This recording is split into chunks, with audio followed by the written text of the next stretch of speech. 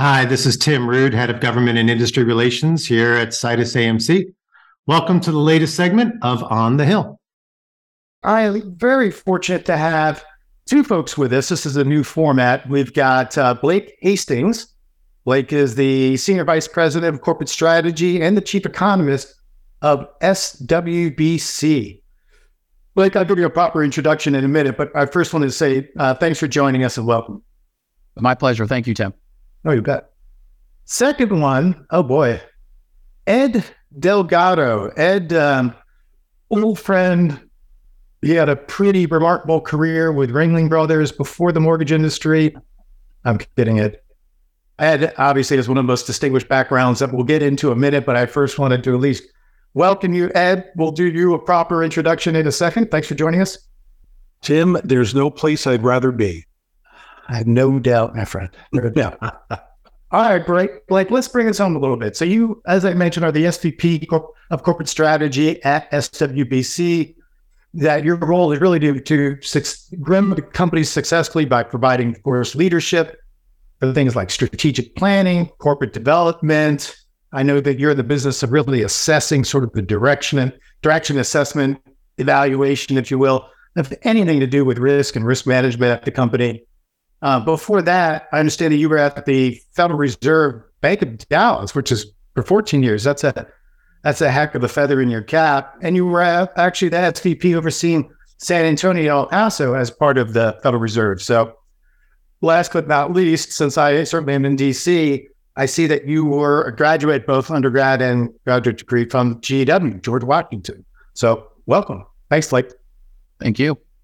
All right, Ed, that might be a tough act to follow, but we'll give it a whirl. So you, like me, are a 30-year veteran in the industry. God bless you. Have been executive at Wells Fargo, Freddie Mac, JP Morgan Chase. You've been most recently the president and CEO of Five Star. I believe you're still the chairman of that, which is a huge trade and media group supporting the mortgage industry. And you have headed up the National Mortgage Servicing Association, which I have been a member of. It has been a fantastic group of the top servicers and their executives. I think one of the really interesting things, certainly about Ed, as he's hosted discussions on housing and financial markets with a variety of global leaders and industry leaders, people like Bill Clinton, George W. Bush, Condoleezza Rice, Ben Carson, you name it. I'm sure there's some good stories in there as well. But most recently, Ed has been the co-founder and managing director of Mortgage Policy Advisors with a good friend of mine, Marcel Breyer, a Fannie Mae colleague of mine. And you guys are doing a lot of work on the advisory side and helping companies manage through sort of the regulatory and policy environment, which is fluid. So, Ed, thanks for joining. Yeah, my pleasure. All right. So, gents, I read through this report that you prepared recently. I believe it was entitled Mastering a Market Maze. So this was more of that macroeconomic paper that explores the opportunities and challenges for the housing and mortgage markets, more or less from an economic standpoint, which, by the way, anybody gets a chance to read it. We'll post a link to it, of course, in the podcast. But so this is to you, Blake. You're the closest thing we've got to an economist of the group. What are some of the key economic indicators that you're watching really in the regards to the health of the mortgage and real estate markets? Maybe maybe what are some of the takeaways that you want people to get from this research paper?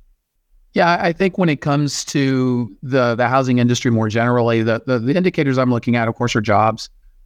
I'm watching that. That's obviously been a strong suit for the U.S. economy over the last number of months, although there are beginning to show some signs of weakness, if you will.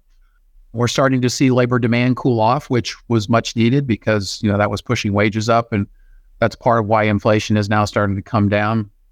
And then, of course, looking at delinquencies and making sure those, keeping an eye on those to see if those are becoming a stress point. They are not as of yet. Mortgage delinquencies are still very, very low, although they are ticking up, nowhere near their pre-pandemic levels. And then just sort of more fundamentally looking at the supply and demand of housing, both nationally and in key markets. And pretty much at this point looks as though we had our bottom in terms of home prices, not only across the U.S., but across most of the major metro areas. They appeared to have bottomed a couple of months ago. and are now moving back upwards. And it's really a function of supply and demand both coming down together at the same time. So yes, we know demand has been sort of stymied by higher interest rates in particular, but supply of housing, particularly existing homes, has also been curtailed because everybody that's sitting on top of a 2.5-3% mortgage that they refinanced during the pandemic can't afford to move.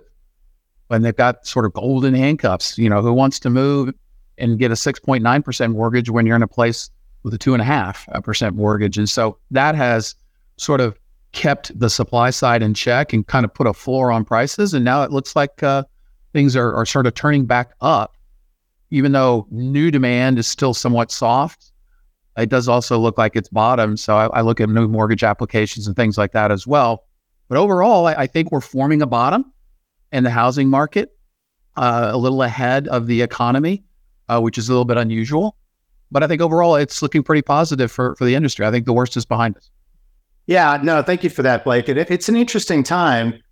Usually it takes about 6 months, maybe a year for the market to kind of get acclimated to higher interest rates.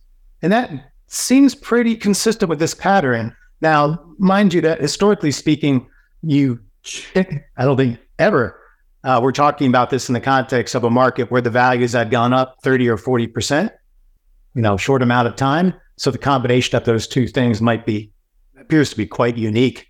But from your mouth to God's ears, I certainly hope it's a bottom. I think interest rates seem to be cooperating. There's some compression from the spread between the 10-year T-bills and the 30-year fixed market, which has got a lot of fluff in it. So as that thing starts to flatten out, you could see as much as a percent drop in rates. And I think 100, 125 basis points extra in that spread you're referring to right now from what's normal. Yeah. And that would be obviously a game changer. Close to 6%, it's like every sign is go, go, go. Closer to 7%, it's go conditionally. Right. Right? Yeah. With caution. Thank you. With caution is better. So, all right, Ed, so, as we were talking, obviously, Blake, on the economy side, and I could see, from a qualitative perspective, that you could certainly talk to some of these issues. And you've been in this business, as I mentioned, a long time like me. Can you think of, maybe an experience or experiences that you've had to navigate through a similarly challenging environment? And, what was happening then? And I guess, what did you do? This is a different environment for servicers, and that's where I'll focus my comments on. I think that at the risk of being somewhat critical, they've been lulled into a state of complacency, right? There's no material default to speak of. Foreclosures are at or near record lows. We're still not quite back to where we were pre-pandemic, and pre-pandemic was exceptionally low. So what happens is you start to take your eye off the ball. It's like playing a baseball game when you're up 14-0 and the pitcher on the winning team, they say, well, it's really hard to keep focus. I don't know why, but they seem to lose track of what's important. So investing in technology and human capital and making sure that you're prepared seems to have taken a bit of a backseat for many. So I think that conditions right now are favorable to low delinquency. And Blake and I have talked extensively about where we are in terms of supply. There's just no way the market's cooling off to where it was back in 2010, 11. But I do, I think we're in a solid place. I think that companies are managing through this period, and everybody came out relatively unscathed from the pandemic. So, where interest rates are going, I don't know if I'm 100% in agreement with you and Blake. I was reading some stuff today that suggests that there could be another move by the Fed in late Q3, Q4, in which, is it 25 bips? Is it 50? Is it 75? I don't know. Interest rates continue to go up. That's going to be somewhat problematic. And the other thing that we never really talk about is, and Blake mentioned those golden handcuffs. If you're sitting on a 3% mortgage and you run into any trouble, let's just modify it. You can't modify a 3% mortgage. So there's some built-in risk right now in the mortgage market that I think we'll have to wait and see where it presents itself down the road. But right now it is very calm and very smooth sailing. Yeah, you mentioned lulled into complacency. while I'm not convinced that policymakers or lawmakers are lulled into complacency, I think they're actually being pretty active in that homeownership and the mortgage industry generally are higher on the priority list than other administrations. So I think that is a good thing. Hey, Tim, it's easy sport, right? Let's keep punching at the banks because it's fun and it produces a lot of money and a lot of headlines. So that's been going on for well over a decade now. So that's not going to let up. Yeah. Why rob the banks or sue them? Because that's where the money is. Yeah. Yeah, exactly. So I totally agree with all that. I think what struck me when you said that is, and I'm trying to tie that back to the policymakers, is it feels at times in their desire to do things that are magnanimous, enlightened, things like loss mitigation policies, foreclosure prevention policies. I love the intent. I love everything that they're thinking. What worries me is a lot of times that obviously, history has taught us a lot, but we seem to be using a lot of the same logic, wisdom, even programs, but we're packaging them in new bottles, right? It's like old wine in new bottles, where forbearances, to me, is code for equity stripping, modifications or, other loss mitigation initiatives where there is no documentation, simply attestations. All right, that feels like a no doc to me. So while I don't think that there are clear signs, this is to you or Blake, I don't think there are clear economic signs that would signal impending doom for the housing market. I think that people are getting all too comfortable with the notion that there will never be another widespread series of defaults in the mortgage industry. So that's what's driving a lot of the kind of enlightened, magnanimous sort of policy making. I don't know if either of you have a reaction to that. I'll go first. I mean, those are famous last words, right? Never, or this time's different. We said that to ourselves in 2006 and 2007. In fact, that's right when I joined the Fed. And there was a big discussion going on whether this mortgage thing was going to be a big deal or not. Obviously, it turned out to be a huge deal in 2007 and 8 and 9. I do believe, though, you're right in that there's no impending doom for the housing sector that I can see. And my biggest reason for that is the job market is so strong. Employers are having such a rough time finding and keeping workers that even though I believe we are headed for a mild recession, I believe it will be mild because of the strength of the labor market, because employers are going to be loath to let people go. There's some surveys out there the Fed has done recently that show employers who are currently overstaffed but still plan to keep the workers they have is actually going up. And so I'll put all that together. I think we're going to have a job full recession, which is kind of the opposite of the jobless recoveries we've seen in the past, where it took a while for the labor markets to recover, long after the economy got going and got in gear again. So I think this will be the opposite of a jobless recovery. I think it'll be a job full recession where you just don't see the unemployment rate get above 5%, which typically we see in a recession, it goes to 7 or 10%. And that creates a negative feedback loop, right? Where people lose their jobs, they start defaulting on their loans. That puts more pressure on the financial system to tighten further. And, it becomes a hard cycle to kind of break. I think this time it's not going to kick in, A, because people are going to continue to mostly have jobs, and B, the financial sector is going into this with pretty strong balance sheets. I know there's questions about the regional banks, but they're not huge mortgage lenders. And so when you look at that, I just don't see a whole lot of stress built up in the financial system like what we saw in 2007 and 8. The asset ratios are strong. The loan loss reserves are very strong. Reserve ratios are strong. And so put it all together, I just don't see the impending doom. I agree with your premise there. Ed, what do you think? I mean, how much is the same? How much has changed? What's your reaction to all this? It's all over. Everybody should sell their houses. Ed just got his real estate license. Yeah. So, look, here's the thing, right?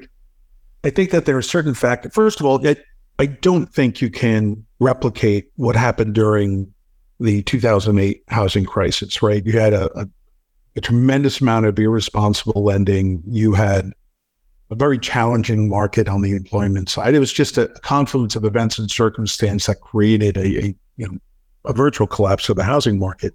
I think there are sufficient controls and regulations and compliance rules that will prevent that from happening, just like those safety walls on the Titanic, right? What I do think is important is you start to look at other factors outside of housing, right? Because it's easy to keep stating, look, it's fine. We don't have foreclosures. 90-day SDQs seriously low. We don't have to worry about that. Transition rates are right where they need to be from one DQ subset to the next. Everything's fine, right? Where are we going with credit cards? Well, unsecured debt is on the rise rapidly. What about debt expansion? Well, that's increasing. Where are we going with the commercial real estate sector? Well, that's collapsing. So you have to keep an eye on these other variables as leading indicators or markers to where the housing sector is going to end up going at some point, right? So I think that's where we have to be somewhat cautious in saying, okay, what happens when supply reaches 5 months? What's going to happen to home prices? And you could see not just a rapid deceleration, but you can have a decrease in home values in some markets. I'm watching Illinois, I'm watching Florida, for example. Are they in a state of collapse? No, of course not.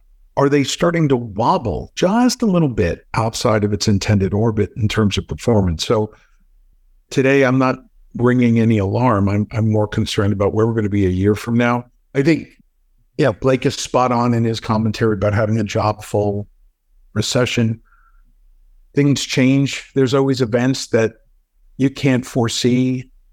I think it's short-sighted to say everything that we see today will be the way it is tomorrow. We don't know where we're going in a couple different areas with the economy. So we'll see what happens. We'll see what happens a year from now. So Blake, I know it's Tim's show and he's asking all the questions, but Goldman Sachs just pushed out the recession to sometime in 24. The longer they keep punting the can down the road, does that create more tension? Are people a little bit more cautious? Tim, you can leave your podcast. I'll just take it from here. No, old habits die hard, Ed. I'm at the feet of the master right now. So please, I'll start recording now. Yeah. So Blake, what do you think? Yeah. So I saw Goldman's report. The crux of their report was they were a little dismissive of the yield curve inversion, which again, I went through 2 yield curve inversions while I was at the Fed. Both times, people were like, well, this time is different. It's not going to be the trigger. And guess what happened? Both times recessions eventually did mature. It takes about 12 to 18 months from the time the yield curve inverts. And so that was really the crux, but they were kind of pushing it out, saying the yield curve inversion is different this time because of where rates started and what have you. I think at the end of the day, the trigger for the yield curve tightening the economy or slowing the economy down is eventually it affects net interest margins for financial institutions, right? Eventually the cost of funds for them goes up at a higher level than they're lending it out at, or at least it goes up more rapidly. And so that puts a squeeze on margins, which forces them to pull back on lending and be more, prudent with their lending. And you're starting to see that. I mean, all the senior loan officer surveys the Fed has done over the last few quarters have shown considerable tightening across all the credit spectrum, not just mortgages. And the forecast for financial institutions, they will continue to do that tightening through the third quarter. Eventually, that's going to slow the economy enough down to create a recession. And that's why the power of the yield curve has been so predictive. That was one of the things I really was taught in my years at the Fed is do not ignore the yield curve. When it inverts, it matters. That's a little wonky and techie, but bottom line is, whether it's third quarter or fourth quarter, I think it is coming. I think the more important question is not whether we're going to have a recession. It's really how long will it last? How deep will it be? And in both of those cases, I think it'll be shorter and shallower for the reasons I mentioned before. But also, the one thing that I think is going to happen this time is this will not be felt evenly across the entire country.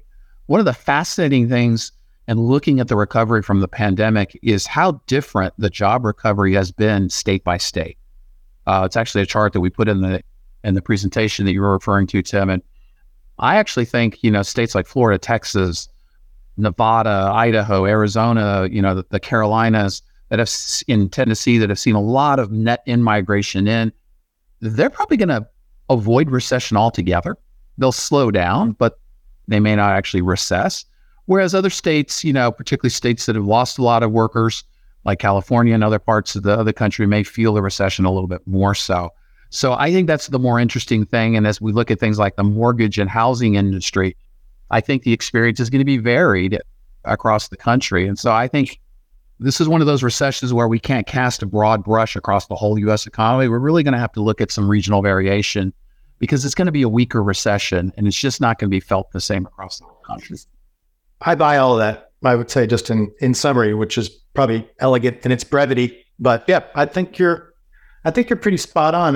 One question I had when you mentioned tight credit, I've heard this reference over and over again. When it comes to the mortgage industry, I kind of struggle to say, I mean, I understand that there'll be less demand for credit, which is slightly different than tighter credit, but God knows any originator on the planet is certainly looking for more business. Yeah, and Tim, you're making a great point. In fact, when you look at where the credit tightening is happening, the mortgage industry, there's some tightening that's happened, but that's not where the real tightening is occurring. It's occurring in commercial and development, land development loans. It's in, construction, it's in C&I loans, it's in other commercial loans, and to a lesser extent in credit card and some other things. And so, for example, at SWBC, we're in the multifamily real estate development business here in Texas, and we can't get the financing we could get 9 months ago because financial institutions have just tightened to the point where even though we have the liquidity to make deals work and the economics are there, the interest rates are too high and the loan to value ratios are too high as well for it to make financial sense for us. And so we're slowing down the spigot for, multifamily development. And that's sort of the overall design of the Fed, right? And raising interest rates, but you're really seeing it less so in the mortgage space and more in other forms of consumer lending and commercial lending is where you're really seeing the tightening. And that ultimately has a macroeconomic effect. So Ed, sorry to lead you out of this for a second, but I want to follow on this theme a little bit. So one of the issues I was looking at this weekend was consumer spending. So you talked about consumer spending, and everyone heralds that the quick response to the pandemic, the stimulus checks, the ability to forbear payments on a variety of different assets, extended unemployment, and you're golf clapping, you're like, okay, sounds good. You're like, damn, how much money was that actually? So I looked up this weekend, what is attributed to, or what did I think the Fed actually targeted as, what was the maximum amount? I think it was June of 2021 in terms of excess savings that $2.1 trillion. Yep. Yeah, I think it was $2,000 a person or $2,000 a household or something like that, which to me, and that 2.1 trillion is now down to 533 billion. So it's basically a quarter of what it was at the peak. So people are running out of that powder. It feels like the powder was a bit of an illusionary, or at least the way they're tracking it, because if you're telling me that we're celebrating and that the whole stagnant economy, goods economy, and then later the services economy all blossomed because everybody had an extra $2,000 to spend, $50 a month over 3 years, doesn't pencil out to me. But what does pencil out are things like the wealth effect of homeowners. So if I just felt like my home equity just increased 30 or 40%, I don't care if I got a home equity, I don't got a credit card, darn tootin', I'm going to find a way to spend more money. 5 to 10 cents of every dollar, from what I recall, is what people tend to do with that new wealth. Yeah, in fact, you saw home equity lending take off in 2022 because of all that newfound equity you're talking about. But guess what? That's rolled over now, and it's been softening for the last 6 months. That credit card, if you will, has been tapped out. And credit card spending is also showing signs of maxing out because most lenders are not increasing credit card limits right now. So that's tapping out. And of course, the savings you alluded to before is down 75% from its peak. So put it all together, the consumer's kind of running out of that powder because inflation's been outstripping their wages up until the last month or two. We finally start to see wages now are ahead of inflation. But put it all together, and the number I like to look at is real retail sales adjusted for inflation, and they've been negative for most of this year. And that's, the consumer is 2/3 of the U.S. economy. So that headwind has been mounting now for a while, to your point, and that is one of the reasons why I think we're headed for a mild recession. Yeah, and I think you're crystallizing my point in that you're introducing a lot of other variables outside of the housing sector that suggest that there is some potential risk down the road, right? And that's where we've all seen this playbook before in terms of, well, we've kind of wrung out home equity from the marketplace, and now we'll just lean a little bit more on our credit cards and we'll see what happens there. And maybe we take that trip. If you look at international travel, it's through the roof right now. People are spending money. Life is good. So that fairy tale eventually comes to an end. And if there is a disruption, even a shallow recession, and the market cools, which it will, invariably supply will go up and prices will start to be calibrated in response so that people can quickly tap into what remains of their equity. It starts a bit of a free fall. It doesn't mean you're going to crash to earth. It just means that things will be materially different than they are today, and the good times will come to an end for the market. It's not going to be a catastrophe. That's the question we're always asked at mortgage policy advisors are, is there going to be another housing bubble 2.0? No, I agree. There are going to be regional setbacks in markets that probably are not going to be as responsive to changes in the economy as others will be. A lot of that has to do with migration. Agree. But it doesn't mean that we're not going to see a new cycle. And that's what the housing market is built on. There's just new cycles that come and go. We happen to be at the towards the tail end of a really strong cycle, but there will be a shift. It's interesting you said that, Ed, and thanks for that additional color. It is that these cycles obviously come and go, but the government is supposed to be counter-cyclical, right? So let the private sector do what they got to do. Supposed to be. Just emphasize, it's supposed to be. The textbooks that I read many moons ago, that was my sense, right? It's supposed to be counter-cyclical, step in when the private market steps back, keep an orderly market, make sure that there's money available in every market every day, blah, blah, blah. But now the dang thing, the government is about 85% of new originations, probably close to that on the servicing side. So they are anything but counter-cyclical. They are darn pro-cyclical. When you throw in, of course, quantitative easing, and obviously the reverse is also true. Monetary policy can giveth and taketh away.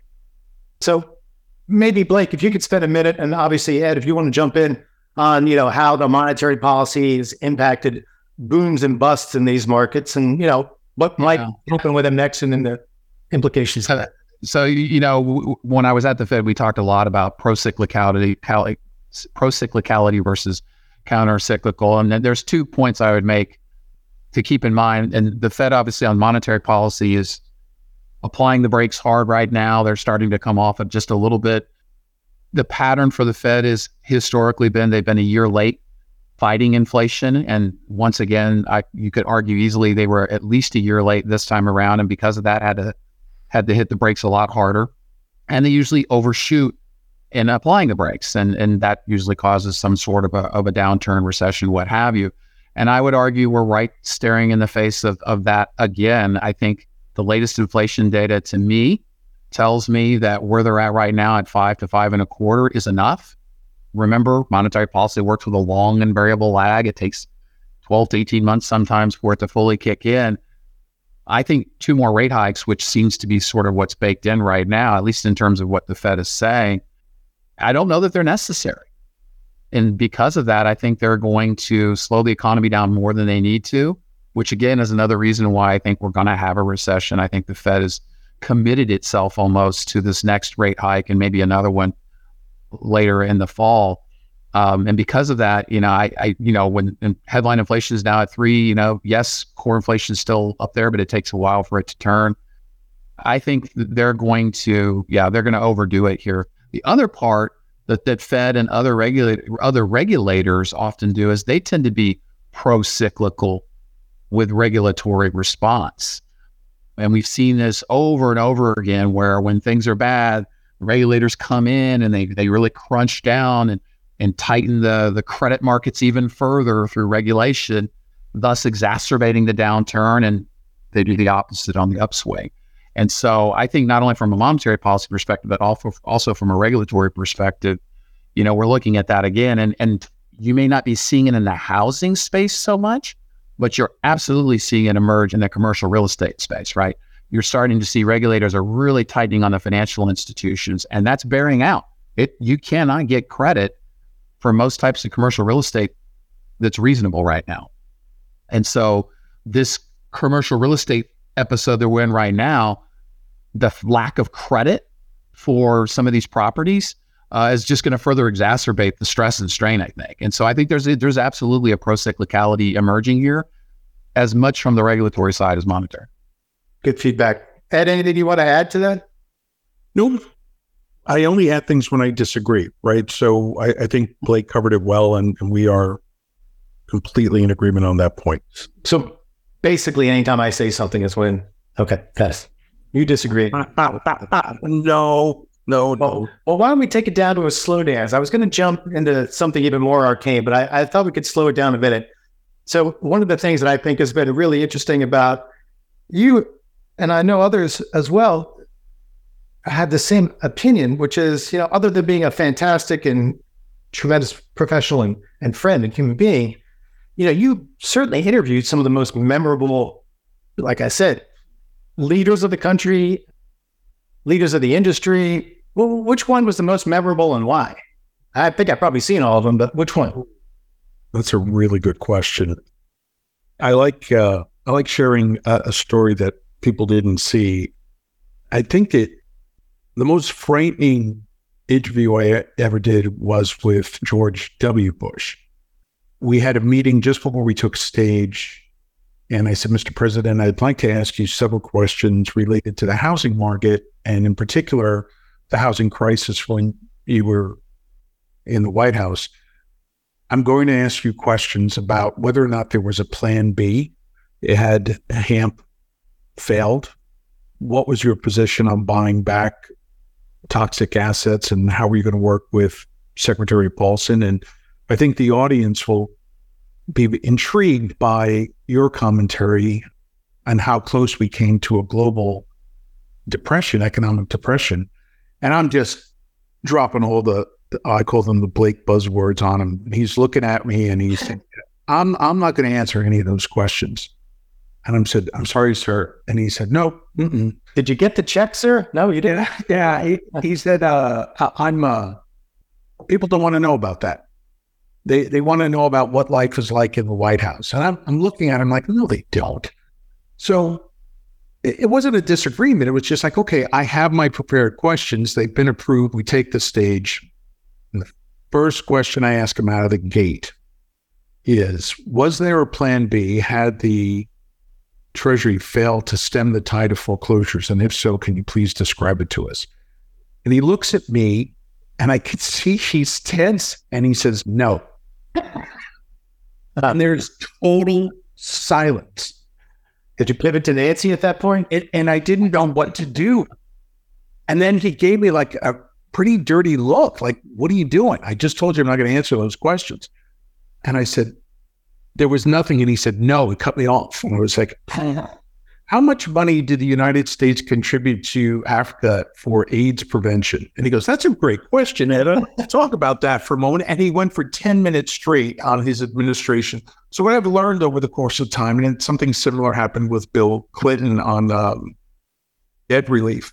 We just had, if there was no agreement, there was no conversation. And I think when you're on a stage in front of a lot of people, there's not a lot you can do to change somebody's answer at that point. You're just kind of at their mercy. So that's what happened. And then one other time, we were was leaving the stage, and you have no idea how strong he is physically. We're exiting the stage, and the Secret Service is in front of him, and the house lights go down, and I'm behind him, and he turns and throws a playful punch dead center to my chest, and I felt my shoulders arch forward. He goes, that was fun, wasn't it? I was like, yes, sir, Mr. President. Because I didn't, when you don't see it coming, but he's a great guy. He was really, really, really, I think he doesn't get enough credit for some of the things he and his administration did during the crisis to stop the collapse. It's a fascinating time in my career.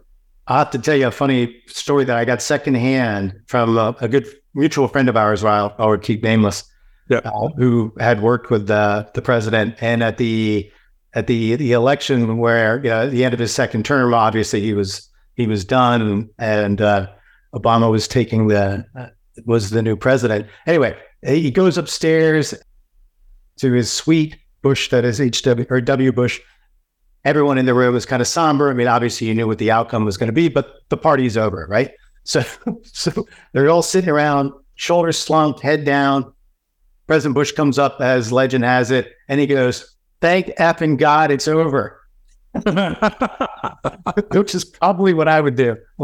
Thank God. All right, well, guys, this is great. I wanted to give you an opportunity.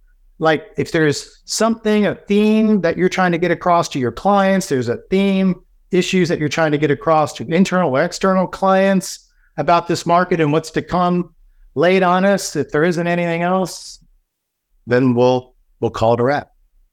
Blake, I'll let you go first. So I was just trying to say you could go first, but I'll get it out of the way. Look, I'm very fortunate to maintain a role with 5-Star. It's a great organization. They have their big conference coming up in September. If you haven't, please register. As Tim pointed out, there are a lot of transformative leaders in attendance, including many of the top lenders and servicers in the U.S. Mortgage policy advisors, we're entering our third year. Very, very fortunate to work with Marcel Breyer, who Tim mentioned at the start of this podcast. He's just a gifted and talented man. And we love what we do. We provide advisory services to organizations in terms of strategic placement and position in the marketplace, preparedness. We've helped a lot of folks kind of navigate the complexity of the servicing market. And you can check us out at our website. Tim, I'm sure you guys will post it, so I won't do a gratuitous plug. But yeah, we love working in this industry. Marcel and I combined are well over 55 years of experience. So it's been a lot of fun. And Tim, I think I've said this to you for years. I think you are probably one of the most dynamic speakers I've ever had the privilege of working with. You are in high demand in the mortgage industry for your commentary, your insights, your feedback. You distill the complexity of the market and make it digestible for so many different people. And I love the work you do, and honored to be on your podcast. It's been fun for me. You read it just like I wrote it, Ed. Yes, of course. Yeah. And you guys do great work. It's a shameless plug, but I've heard from our clients too that you guys are doing good things. So thank you for all that and all you've been doing it. Blake, anything you want to add? Yeah. There's a couple of themes that I'm really, because I do a lot of presentations for our clients, and we're in 14 different businesses, but the two largest, we do a lot of servicing to credit unions and financial institutions, a lot of, lender-placed insurance, things of that nature, collections, and so I'm cautioning a lot of our credit unions, just be mindful, particularly of the used auto space and the delinquencies picking up in the auto space, and have the risk management tools in place, the collections practices in place. We're going to see continued buildup of negative equity there, because used car prices are coming back down to earth or reverting to the mean, as it were. It's just going to take a while. But at the same time, I'm telling them this is a chance to go for market share, because some of the weaker financial institutions, particularly in the auto lending space, may be vulnerable or have weak balance sheets, and there may be opportunities for mergers there. And same thing in our mortgage business. We're a huge mortgage banking operation. We're just about in all 50 states with our mortgage banking operation, and we're looking for opportunities to pick up market share right now, while weaker balance sheet, people are getting out, or people who are just, at the end of their careers don't want to go through another cycle. So, these opportunities where things get a little bit chaotic or stressed, or opportunities to grow your market share, grow your business. And so that's really the theme I'm trying to get across. Manage the risk, be prudent, watch loan to value ratios, all those things, collections and what have you. But at the same time, be keeping your head up for the opportunities, because they're the cheapest right now, or will be over the next 6 months. And that's when you want to have your cash dry and ready to go. And so that's, I think, the big theme that I'm encouraging people. This is not going to be a devastating cycle, but there will be opportunity. Yeah, no, I agree with a lot of that. It's kind of like, what was the Tom Cruise movie, Days of Thunder? You floor it through the smoke, right? So you see smoke, everybody, do you slow down? Hell no, man, you smash it and go for it. I think that's a lot of what we're seeing now. in the mortgage market. And look, the reason I wanted to change kind of the theme of the podcast a little bit from DC stuff to real actors in the market is because this is a nasty market, and most people haven't had the experiences that we've had to live through, the ups and the downs over 3 decades. So we're probably a little more comfortable with the doldrums of this market because we know that they end. But others who've been there for, say, 20 years, kind of dating myself, they haven't had that same sort of experience, and therefore they have the agita and they're anxious, as you would expect people who don't have those same kind of experiences. So stay calm. This too shall pass. There's plenty of opportunities once this war of attrition ends for the people that, were able to endure and thrive in the chaos. Well said. Gents, this is so much fun and educational. I appreciate it. And I hope to see you guys all properly in the flesh next time. Take care, Tim. Thanks a lot. Thank you. Thanks, guys. You've been listening to Citus AMC's On the Hill. To learn more about Citus AMC, our company, our latest thinking, visit us at citusamc.com or find us on LinkedIn, Facebook, or Twitter.